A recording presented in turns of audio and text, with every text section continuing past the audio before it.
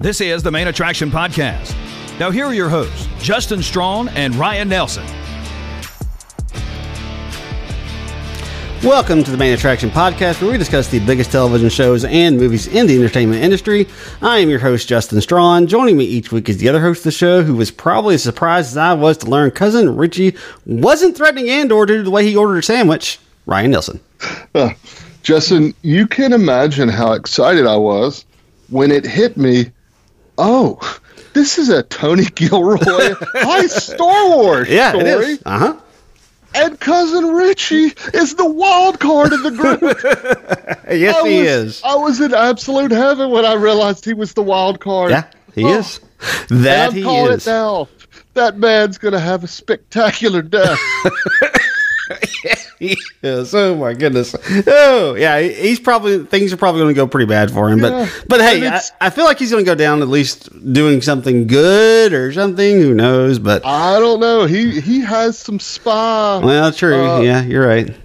However he dies, it's going to be spectacular. Yeah, I'm calling it. Regardless of however it goes down, it'll be fun to watch. We just need to say this. How many people celebrated when they were like, it's Cousin Richie. It's Cousin Richie. I know I was. I was right there. I was like, oh, it's Cousin. Hey, Cousin.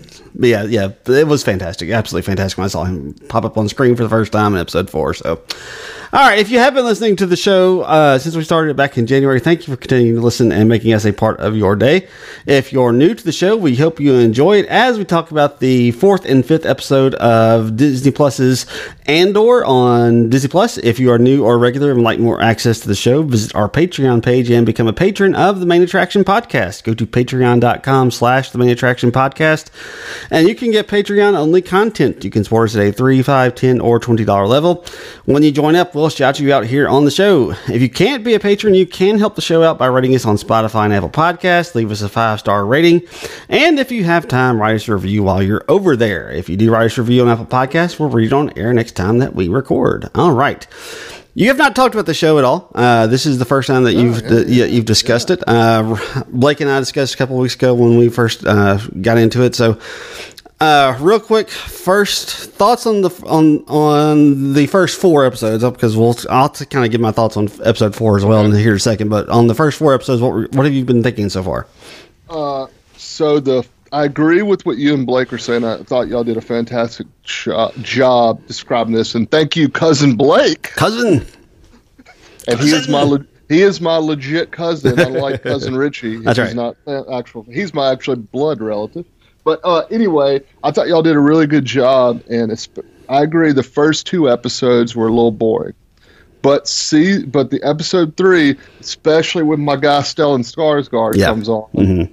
It takes another level, and then you were like, okay, this has got some potential to be really good. And then we're getting really the backstory of the Empire as well, and how some of these people became so evil. Yeah. Mm-hmm. Then episode 4 happened, and like I said, when I realized this was about a heist, right, and we're meeting a new crew, I can't tell you, not to mention Cousin Richie again. We're talking about the great Eben Moss Backrack from The Bear, his name is, what is his name?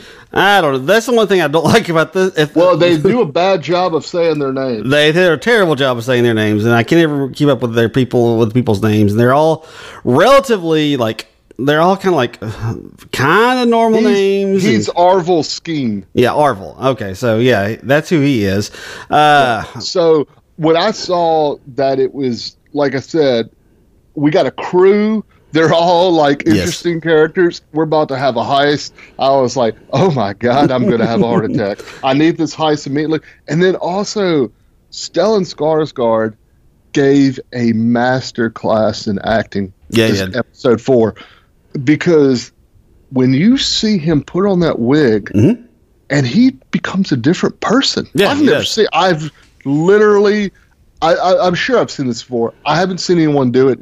His fingers were doing different things. Yeah, because he was a different character. Mm-hmm. Like his whole persona. I've never seen anyone go that deep into it. I was in awe of him and the scenes. And then we get Mons who's been a character. Mon Mothma. Mon Mothma. She was in Rogue One. She was in the Return of the Jedi. Yeah, right? she was in Return of the Jedi. Yeah. Mm-hmm. So, and I know this is the same lady that played the character in Rogue One, right? Yeah. That is Genevieve O'Reilly. Genevieve O'Reilly. She's really good. Yeah, she is. So I really liked adding her. And then also, I'm interested to see what Deidre Miro, because I'm getting some vibes that her and Cyril Karn are going to meet up. Yeah, I get that. I get that as well. And I think they're going to be, and she is played by Denise Gale. She's really good as well. And then also, if I was going to do a Tyrion Lannister for last episode, I got to give it up for Faye Marsay as the leader of the heist group, Vel Sartha, who, I don't know, is she Luthen's daughter? There seems to be some kind of relationship. Way. Yeah, it feels like there's something between the two of them, like almost too close. I mean, it does feel that way. But I really, really like her because she is doing a very good job of portraying a leader who knows she is way over her head and she's going to get people killed. And she is, you can tell all that. It's just bringing her down. You know, her posture's bad. She's lying to these people. Right. They know she's lying. Yeah. Mm-hmm. She knows we have no shot at making this, but she can't say that. Right. But she is doing such a marvelous job of trying to portray a leader that acts like they know what they're doing, and she has no clue. Oh, yeah. Here's the thing. Look, I have loved this show. I thought it was pretty clear what they were doing in the first 3 episodes. It's pretty clear what they decided they had to do, because if you release one episode of this and then you release a second episode, people would have checked out. There's no question about that. Yeah. Look, I understand that they were telling a complete story, because that's what this is. This is this is listed as 12 episodes, but this is really just 4 episodes, because this is what they're going to do. They're going to they have taken their 4 episodes, their 4 basically hour and a half to 2 hour episodes, and they have broken them down into basically smaller chunks. And it's really the only issue I have about this show is the way that they are feeding it to us, because like I said, when you put all 3 episodes together for the first 3, loved it. Absolutely loved the entire story that they told in that one complete episode. When you look at what they've done, like episode 4, it just ended. I mean, there was no. It was like, okay, we're done. There's no real end. We didn't really come to an actual natural ending. Well, because I think the ending was, hey, we're about to have to do a heist. Yeah, I mean, like I said, it just abruptly ends. It's like, okay, well, I guess we'll pick up there next week, and that's really the only issue I have with this is. Where, like I said, I mean, I will say this: episode 4 and 5, I think, are better primer episodes than the first 2 episodes were. Like, I'm far more anticipating what they're going to show us in episode 6 than what we saw in episode 3. Look, episode 3 was fantastic. Don't get me wrong, but I'm far more anticipating what they're going to give us in episode 6 than I did in those first 3 episodes. But it's just so weird, and it's just this weird dynamic where we have to we're going to get episode 6 next week, and it's going to probably be absolutely fantastic. It's going to be spectacular. It's going to be just riveting television. I honestly believe that. And then we're going to have to kind of completely ramp down and then go for 3 more weeks to kind of build all that back up again. And that, like I said, because you're making a good point, because where did Bix, isn't that her name? Bix? Yeah, Bix. Mm-hmm.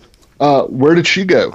Well, and that's the only other issue I have. I'm glad you mentioned this. Obviously, Bix is still back on that planet that Ferrix, I guess, or is it Ferrix or Phoenix? I can't remember the name of the planet, but she's still back there. But the other issue I have is, like, this whole season, this whole show starts with him looking for his sister. And I haven't heard anything about his sister since the beginning. Right. That just went away. In fact, for a little bit, I thought, is Bix his sister? Right. Because they look like they could be brother. They do kind of look that way. I guess they had some kind of relationship. Yeah, they did. And of course, come on, the Irish guy has to be the jealous drunk. Come on.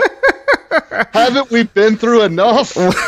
Well, what's interesting about him is they gave him a normal name. Tim was his name, but of course, being Star Wars, they have to give him a second M for his name. They can't just be plain old Tim. So, I was excited that Fiona Shaw was Marva Andor, and I hope we see more of her because I love her. Like anytime I've seen her in something, I love her. I watched Killing Eve, which she was in that, and she was one of the best parts.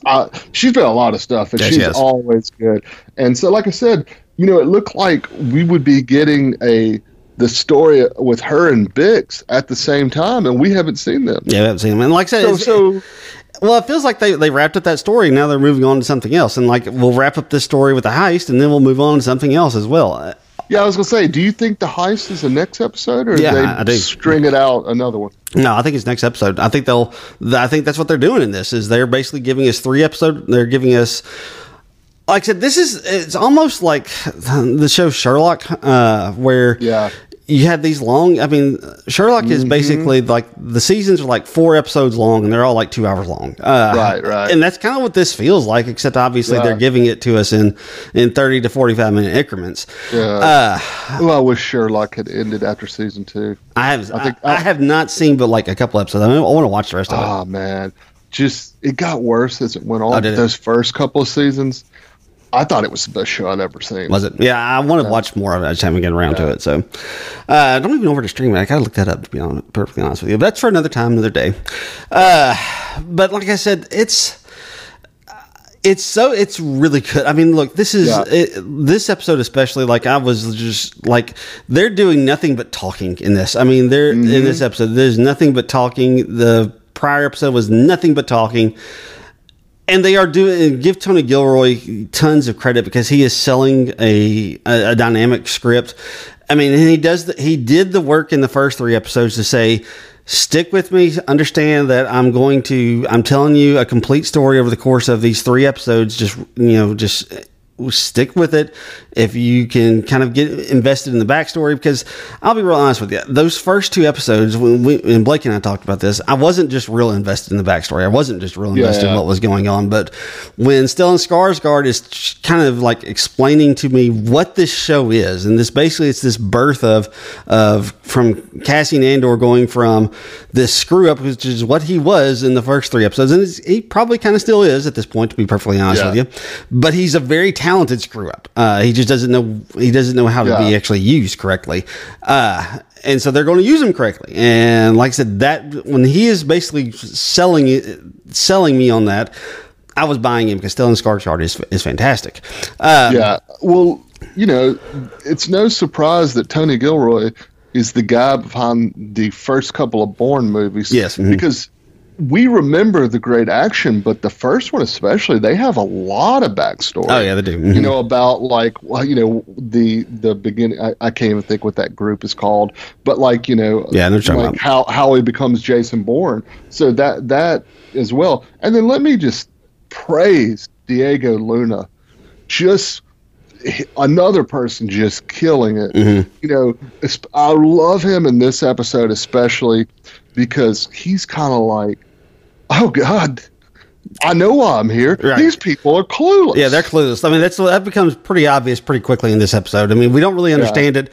We don't really understand why Stellan Skarsgård's character Luthen was so insistent upon bringing Cassian Andor into this group of people. We don't really understand that even in episode 4, but when they're talking in episode 5 and they're like basically trying to like fake their way and saying, hey, you need to tell us, if you know what you think, you need to tell us how we're actually going to launch this ship. And he's like, no, you don't understand. You don't know what he's realizing they have no clue what they're doing.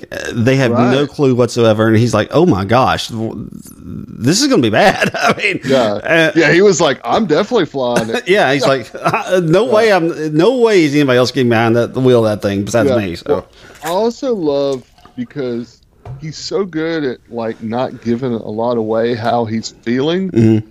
He just looks kind of upset the whole time. Right. Mm-hmm. But like Evan, cousin Richie, Arvel Skeen looks the same way.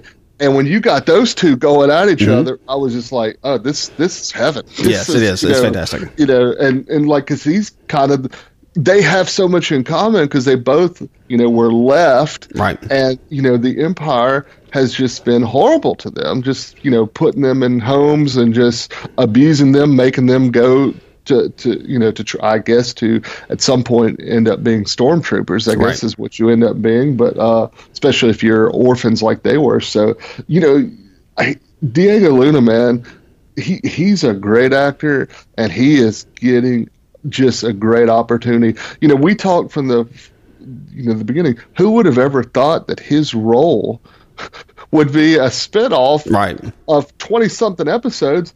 But we're on episode 5. I can easily see it. Yeah, you can. You can easily see it because, it's like I said. I mean, give Disney a lot of credit and give Kathleen Kennedy a lot of credit for convincing Tony Gilroy to do this, because he was not wanting to do it. I mean, this was something that he thought was a mistake to make the show.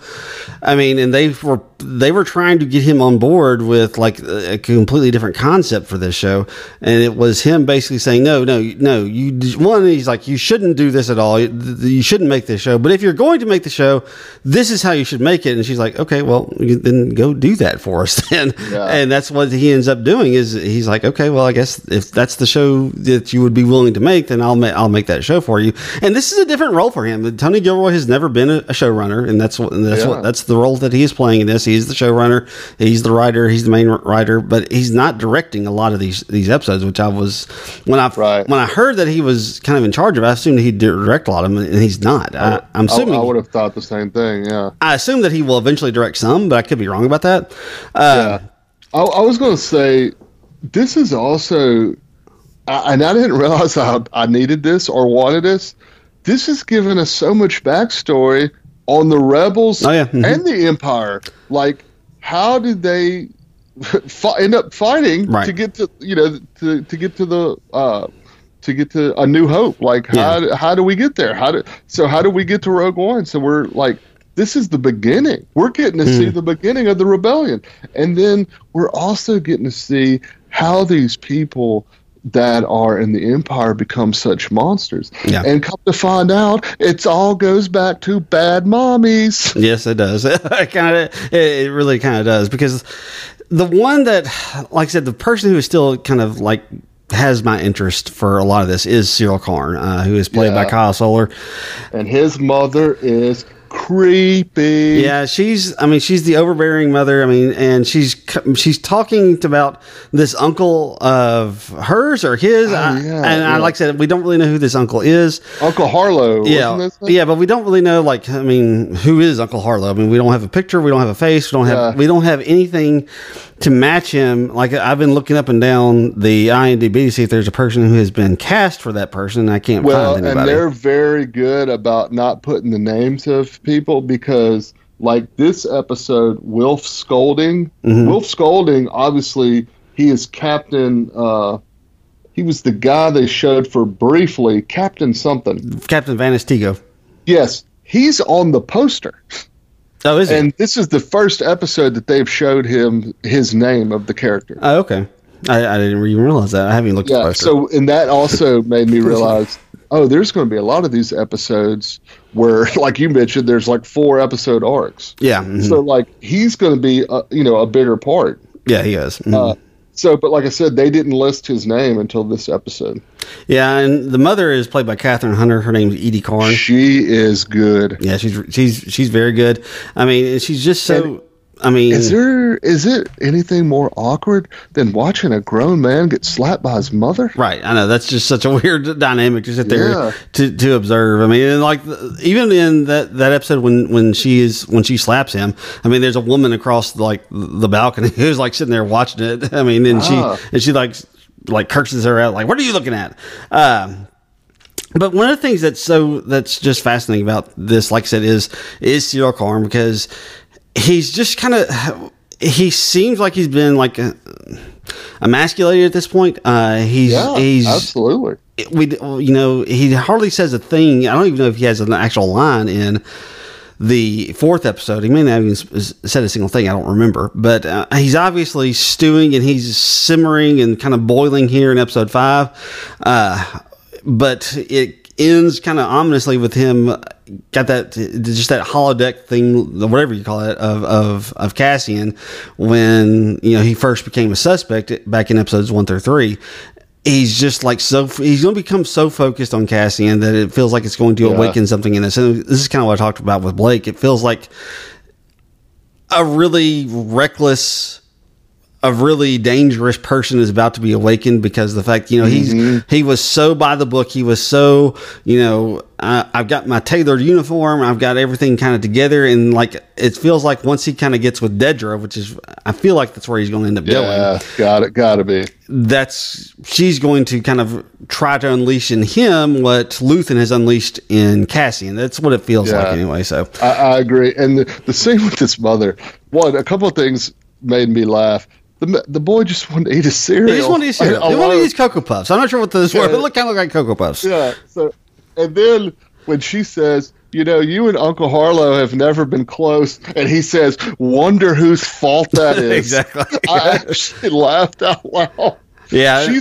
She is so creepy. Yeah, she is. She's very creepy. So, you never invited me. It's like I had an extra room. There was always an open invitation. That's right, an open invitation. Yeah, like I said, just the dynamics between him and his mother has just been really good. Like I said, we haven't gotten much of those, but when we've gotten them in these couple episodes, it's been fascinating to watch. Well, like you said, he's about to go down a dark road. Oh, yeah, you do. When you see his mother like that. Yeah, you really do. Let's go ahead and talk about just let's talk about the crew at this point, because they're kind of the ones that we're focusing on. There's only 7 of them. They're taking on a garrison, an entire garrison of troops. They are presenting this as basically an impossibility. It feels like most of these people understand that they are getting ready to die.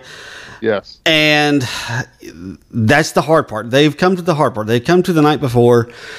And Cassian, at least the way that they are presenting it in my mind, is Cassian is calling them out on the fact that they're looking for ways out is what they're doing. Because, it's one thing to say that you're committed to a cause. It's one thing that it says that you're willing to get into this, that you're willing to do whatever it takes.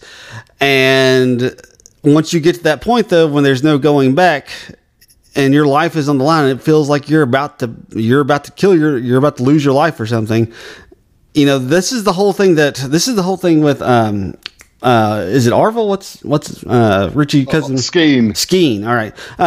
That's kind of why Skeen seems to be so intent on calling out Cassian, because if Cassian's going to cause things problem, then they can call the whole thing off. And Cassian's basically like, look, nope, that's not the case. I mean, it gets to the point where Cassian realizes, if they're going to use me as an excuse, if they're going to keep saying he's the problem, then I'm just going to come clean and tell them why I'm here. I am here for the money. And it just immediately, I mean, you can even see it in the faces of the characters. It immediately diffuses all that. They're like, okay, well, he's here for the money. If we see his payment, I mean, Richie tried to steal it from him. I know I'm just going to keep calling him Richie. I'll never get his other name. But that's fine. But yeah, he's like, okay, well, yeah, that makes sense. I mean, if you're here for the money, I see your payment, because that kyber crystal is worth at least $50,000. That's not his full payment. That's just kind of like a down payment that Luthen is wanting back. But like I said, it immediately diffuses it, and you can tell everybody wants out, and because they don't know what they're doing, they have no idea. I mean, you got them talking about Skeen should be on the other side because he's left-handed. Which is why I wonder, how does he went to Imperial training. How does he not know? Right, you would think he would know. Mm-hmm. I wonder if he was giving, that's why there's some things he's doing that makes me wonder if he's not a spy. Well, that's one thing I've been trying to figure out as well, ever since they kind of started this storyline of this, is there going to be a spy? Is there going to be somebody who's going to turn on them? And I don't know, because I mean, they've basically established that these people have been in this for months. They've been in it for months upon months upon months. And you know, why would you go through all of this if you could eventually just go ahead and turn these people over? Like I said, that's a good point, because they could kill them in about 5 minutes. Yeah, they could. I mean, the TIE fighters coming through could just blow them up real quick if they wanted to. So, but I guess he's trying to. You could. I'm just going to throw this out there. You could say, I'm staying in this to see how far up and who all the players are. Yeah, because they are trying to figure out. We think there's a rebellion. They haven't called it the rebellion, but they think something's going on. They're convinced. Yeah. Which Deidre Miro is correct. Right. That someone's do it up to something. So that could be it. But I was going to say, he was once skiing from the beginning that you were like, yeah, this guy's not going to live. But I was going to say also, I really, really like Alex Lothar as Karis Nemec. Yeah, I thought that was a very good character. Yeah, he's the Manifesto guy, isn't he? Yes, yes, the Manifesto. I really like him, talking about the Manifesto. I thought that was just fantastic. Yeah, he is, because he is 100% into the cause. I mean, he has his ideas, he has his thoughts, he has his philosophies, and he's just trying his best to convince Cassian about what all he should be thinking and doing. And like I said, love his character. Absolutely think it's absolutely fantastic. I don't really know what the other woman in this, who's the healer, as Cassian calls her. I don't know what role. Cinta Kaz. Thank you, Cinta. She seems to have, like I said, I don't really know what her role is supposed to be in this plot. Obviously, she's kind of holding everybody together, but what are you going to do when your healer is away from the rest of the group? I really don't understand. So I'm really interested to see how they kind of play this thing out and how it all ends up shaking out in the course of the long run. Like I said, then you got the guy who's on the inside. You got this lieutenant guy who is actually Gorn. Yeah, Lieutenant Gorn, who's part of the Empire. He is, and they give everybody a reason, which is good, because we don't really know why everybody's part of this. I mean, Lieutenant Gorn lost a woman. He lost a job, which really lost a woman. You talk about Skeen, who lost his brother because his brother ends up committing suicide because they took his land from him. They're giving backstories, and it's not like, some of it's sob stories. Obviously, brother committing suicide, that's a sob story, but it's not just like, they don't just like try to completely overwhelm you with emotion on why these people have given up their faith in the Empire and why they've turned against it. It's just, a lot of little things that are being kind of ignored by the Empire, and that's the reason why the Empire is going to eventually get taken down. It goes back to what Cassian says to Luthen back in episode 3. They've gotten so fat they've gotten so smug that they can't even imagine that there would be a rebellion, and that's what they're getting into. And we see a lot of that, especially with Gorn. I really like him in this episode. I thought he did a fantastic job, because he has to sit there and listen to these rude people, badmouth, these peasants that live in these areas. And then also, I thought the scene where, he's like tricking the privates. Right, the young privates, and he's looking around like, oh God, they're buying this. Right, he has a look on his face. So I thought he did a really good job. We got to see a lot more of him. And Sully Remy is the guy who plays Gorn. I thought he did a really good job. And like you said, you got to see just how smug, and like you said, people are. You can see why a rebellion happened and they were able to take over. Well, speaking of smug, let's talk about Mon Mothma's family. Yes. Oh God, that husband. The husband is awful. The daughter may end up being worse because she just flat out says, Mom, you don't have to come. I know you just want to be seen.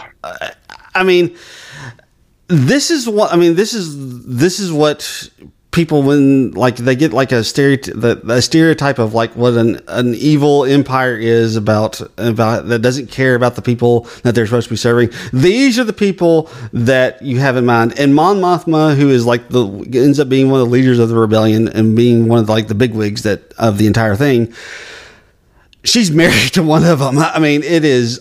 Yeah. He is awful. He is. So what do you think the deal is? Is he gonna try to turn her in? Which we know it doesn't work. She's in later movies, right? I feel confident that's going to be the case. I think she is. He'll find out that she is somehow part of it, and he'll try to turn her over. I fully believe that, because it will disrupt. I mean, he says, all of her empire friends that, are causing other people to starve, and, they're fun. I mean, that's the word that he uses, that these people are fun. Yeah. I'm like, I saw someone describe this on Twitter, and it's so true. He looks like a Saturday Night Live skit where Will Forte, the great Will Forte from Saturday Night Live, is playing an Imperial smug, because he's got like a bad ponytail. Yeah. Mm-hmm. Like, he looks like what Forte would be playing a character. Yeah, you're not wrong.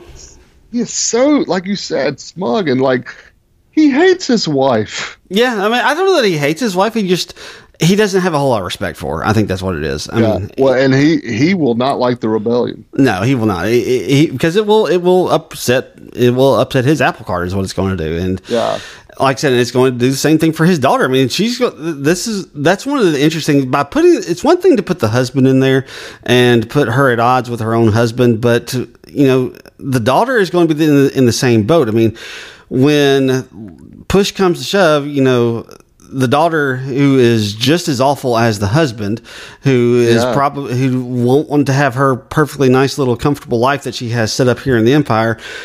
She won't want to have that upset. She won't want to have that taken down because of these poor people who I don't even know, who are just peasants to me.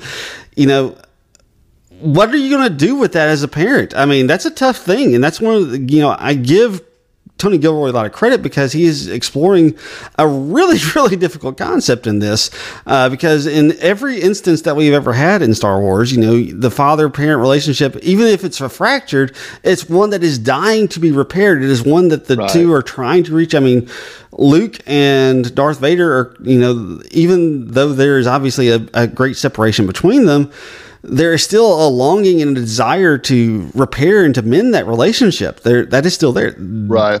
This is going the opposite direction. I have a perfect spinoff. I need a teenage sassy Leia and that smug daughter in some academy together, where they're the villains and they're rivals. That's right. In a high school. It is sitting there for the taking. Yes, it is. Because they would be about the same age. Yeah, they would. They'd be about the same age, because this takes place about 5 years before the Battle of Yavin, which would be... Make them rivals. Make them rivals. That'd be fantastic. Yes, that would be. So, but yeah, it's like I said, it's just... Tony Gilroy, he has written some really compelling stuff here. Yeah. Like I said, it's cool to kind of get Coruscant again, because I kind of thought Coruscant went by the wayside after the third prequel, but obviously it's still kicking, it's still going, so good for it. Yeah. But the person who I love the most, my favorite character in this, look, I love Diego Luna. I think he's fantastic. He's the one who carries this show, and he's obviously it's his show. But Stellan Skarsgård, what he has done is just... It's just phenomenal. I mean, when he puts on that wig, I mean, I kind of thought he looked like Russell Crowe for a little bit. Yeah. I was like, okay, we're channeling some Russell Crowe here, but he's.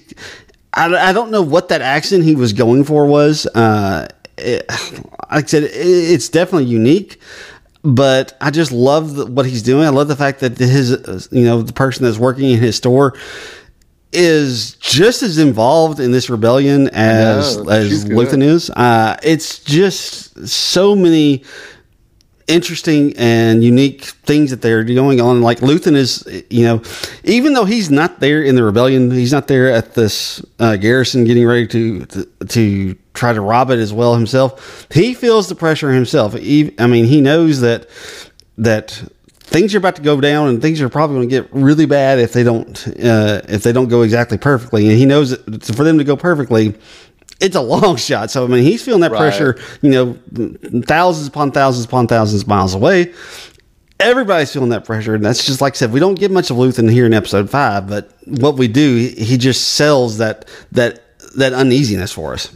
Yeah, and I love how nervous he was for this, how it was going to go. And she was like, make yourself useful if you're going to be up all night and start polishing these coins. And I have a feeling he was up all night polishing those coins. Yeah, he probably was. Mm-hmm. He is so, concerned. And also he is mentioning about having feelings about stuff. And here's the deal. He's been right. Yeah, he has been. He knew they weren't ready. They needed somebody else. And they did. So, and then when he went to that, where he found Andor, he was like, I feel like I'm here for another reason, and he found the pilot. So I really like him. But we got to go back to the crew, to the heist crew. We got to talk about that more. Who's going to die? Let's just throw it. We got to make some guesses. Who survived? I'm about to say that's probably the better question. We know Andor does. The question of who survives was probably better. Obviously, Andor. I think he survives. Outside of him, it wouldn't surprise me if only one or two of them makes it. If that many. I'm going Vel. You think Vel survives? I think Vel survives. The rest, I don't know. Skeen and Manifesto, Nemec, they're gone. Yeah, sure. Manifesto Kid. Yeah, he feels like he's going to get gone quick. He's too much. When you're that much of a believer, dead. Yeah, you really are.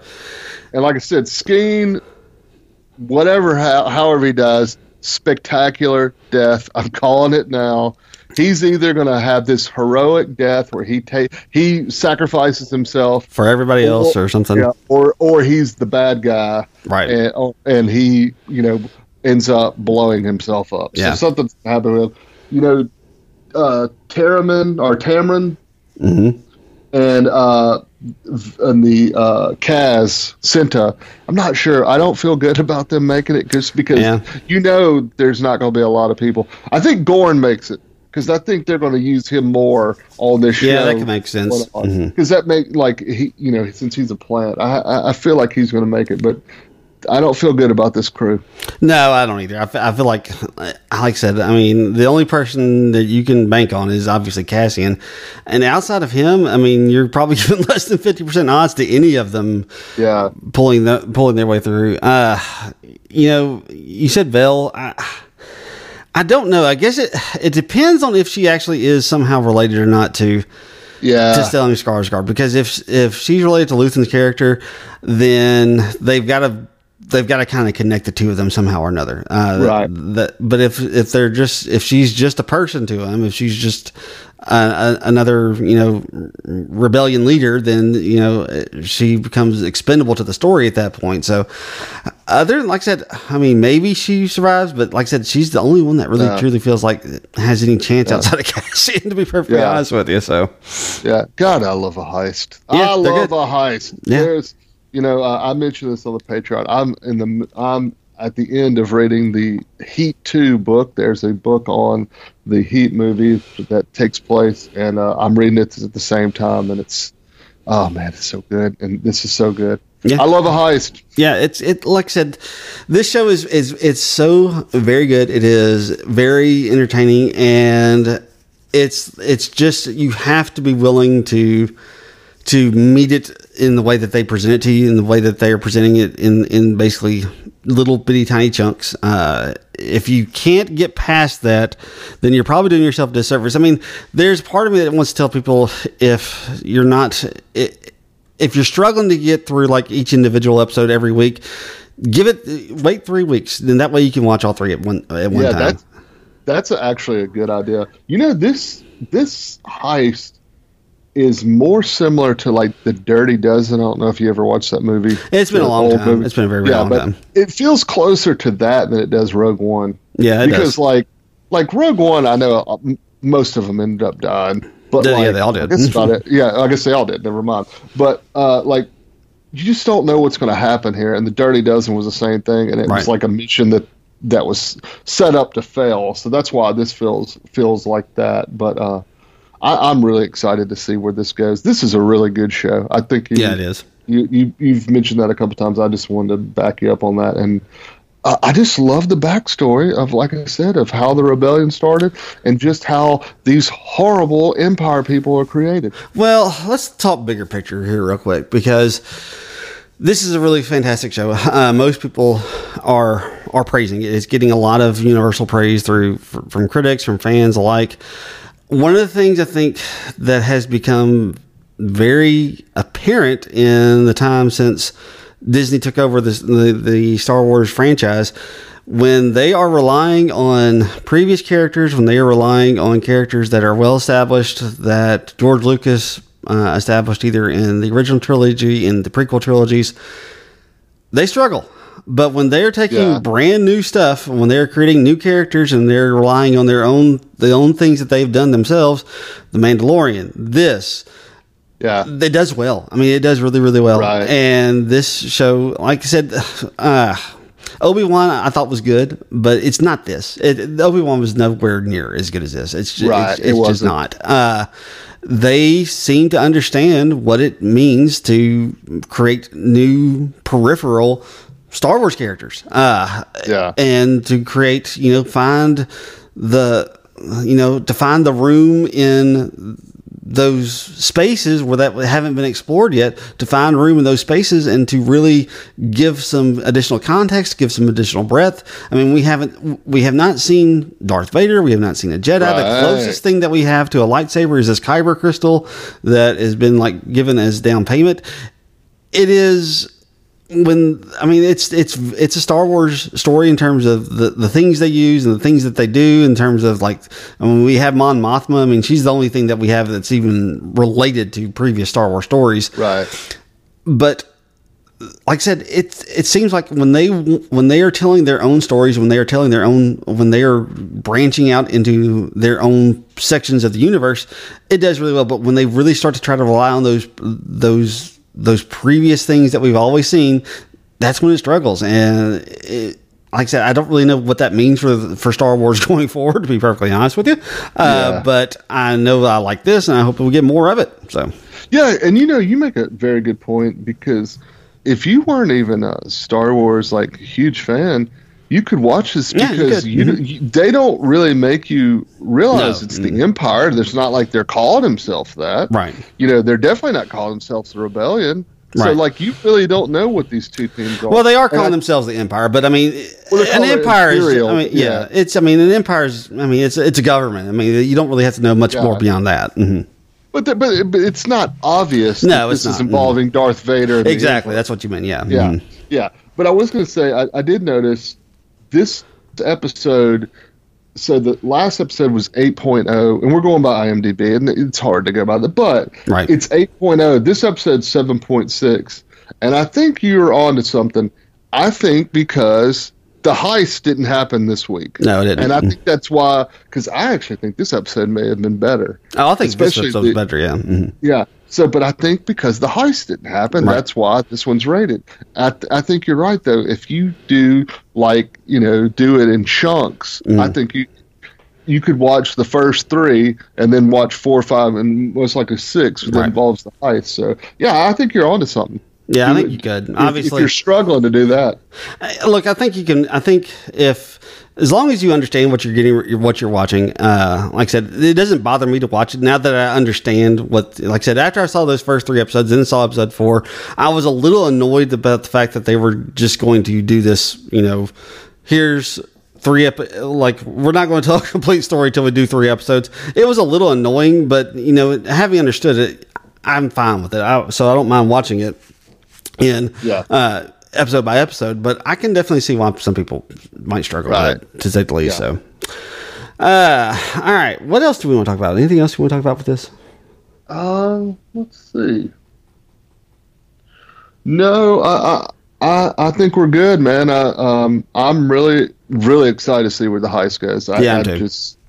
I kind of wish I had that episode right now. Yeah, I know too. I really wish I had that episode too right now. But like I said, I think this story did a really good job of setting us up for it. I really truly do believe that. So yeah, because the other comments I have are going to take place with the awards. All right, so let's get into those then. All right, up first we have the Tyrion Lannister, our weekly award for the MVP. Who is your MVP for this week of Andor? A cousin. Cousin.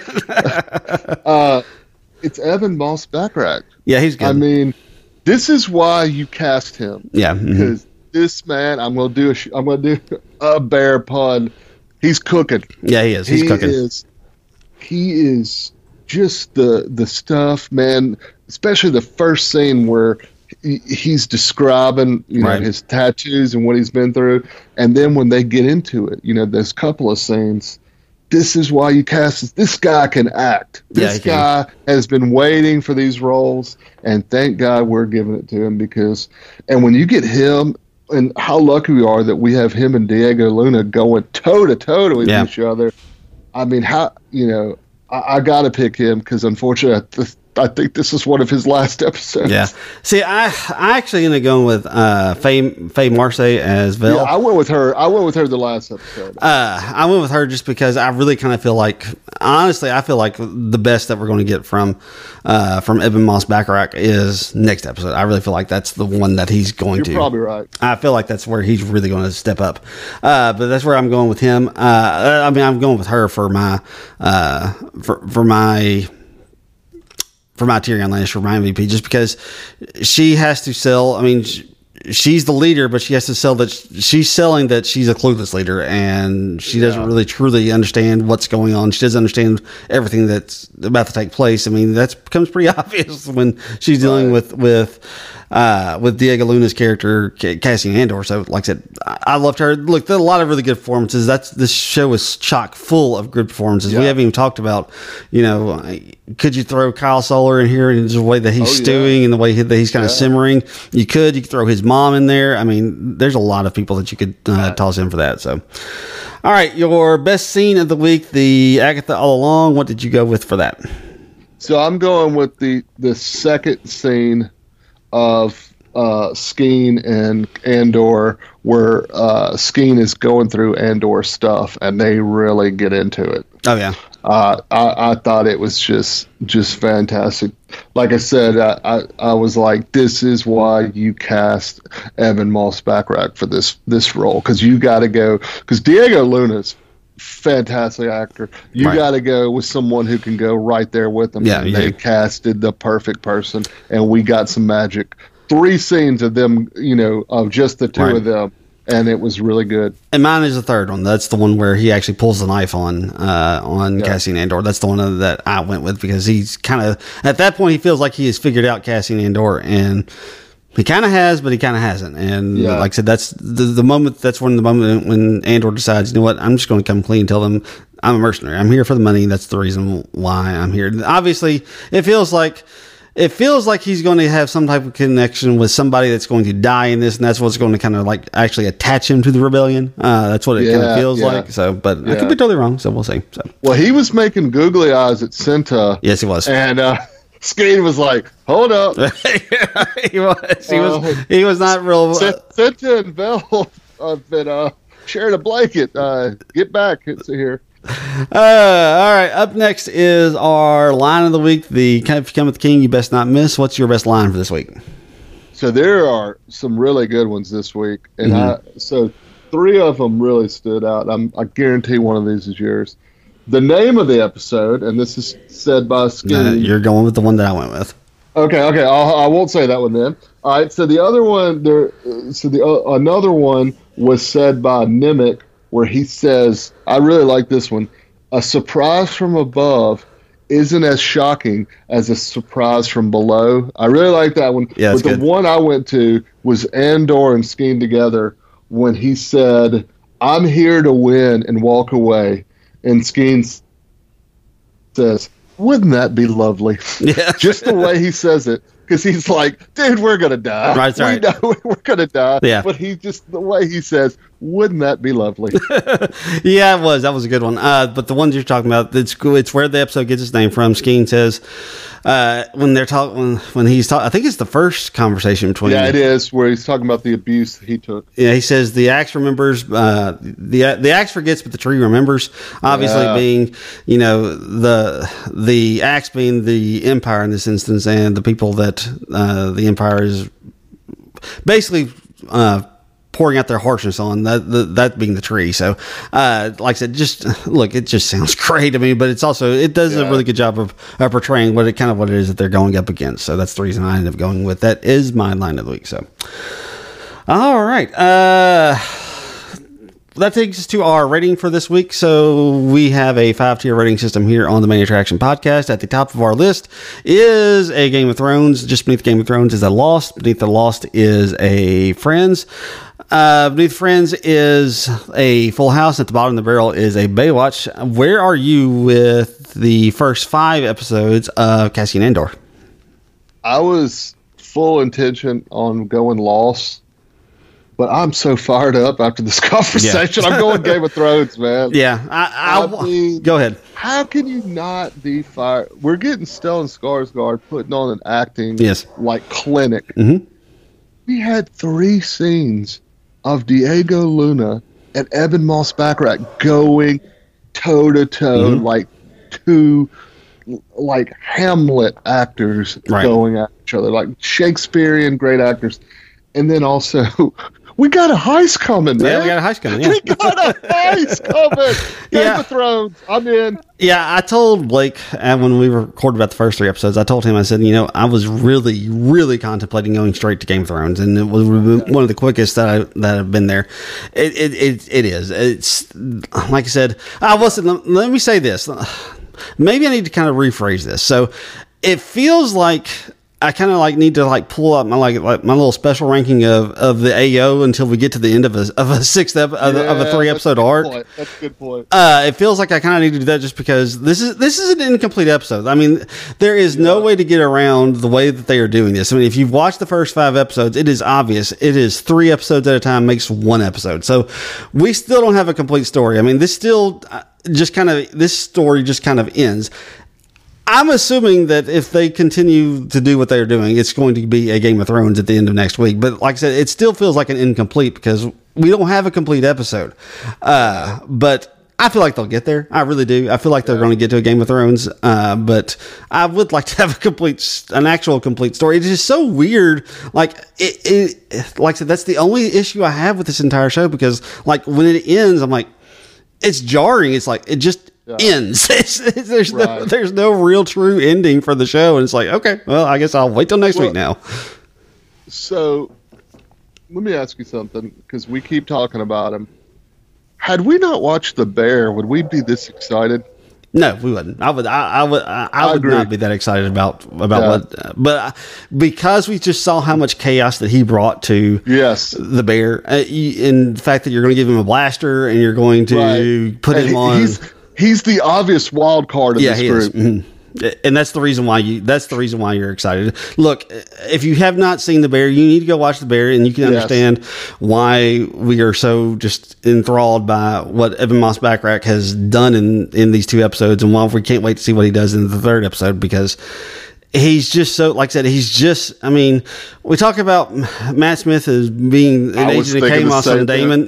That's what he was in The Bear. He was an agent of chaos. He was. Absolutely. I was thinking the same thing. You nailed that. Yeah.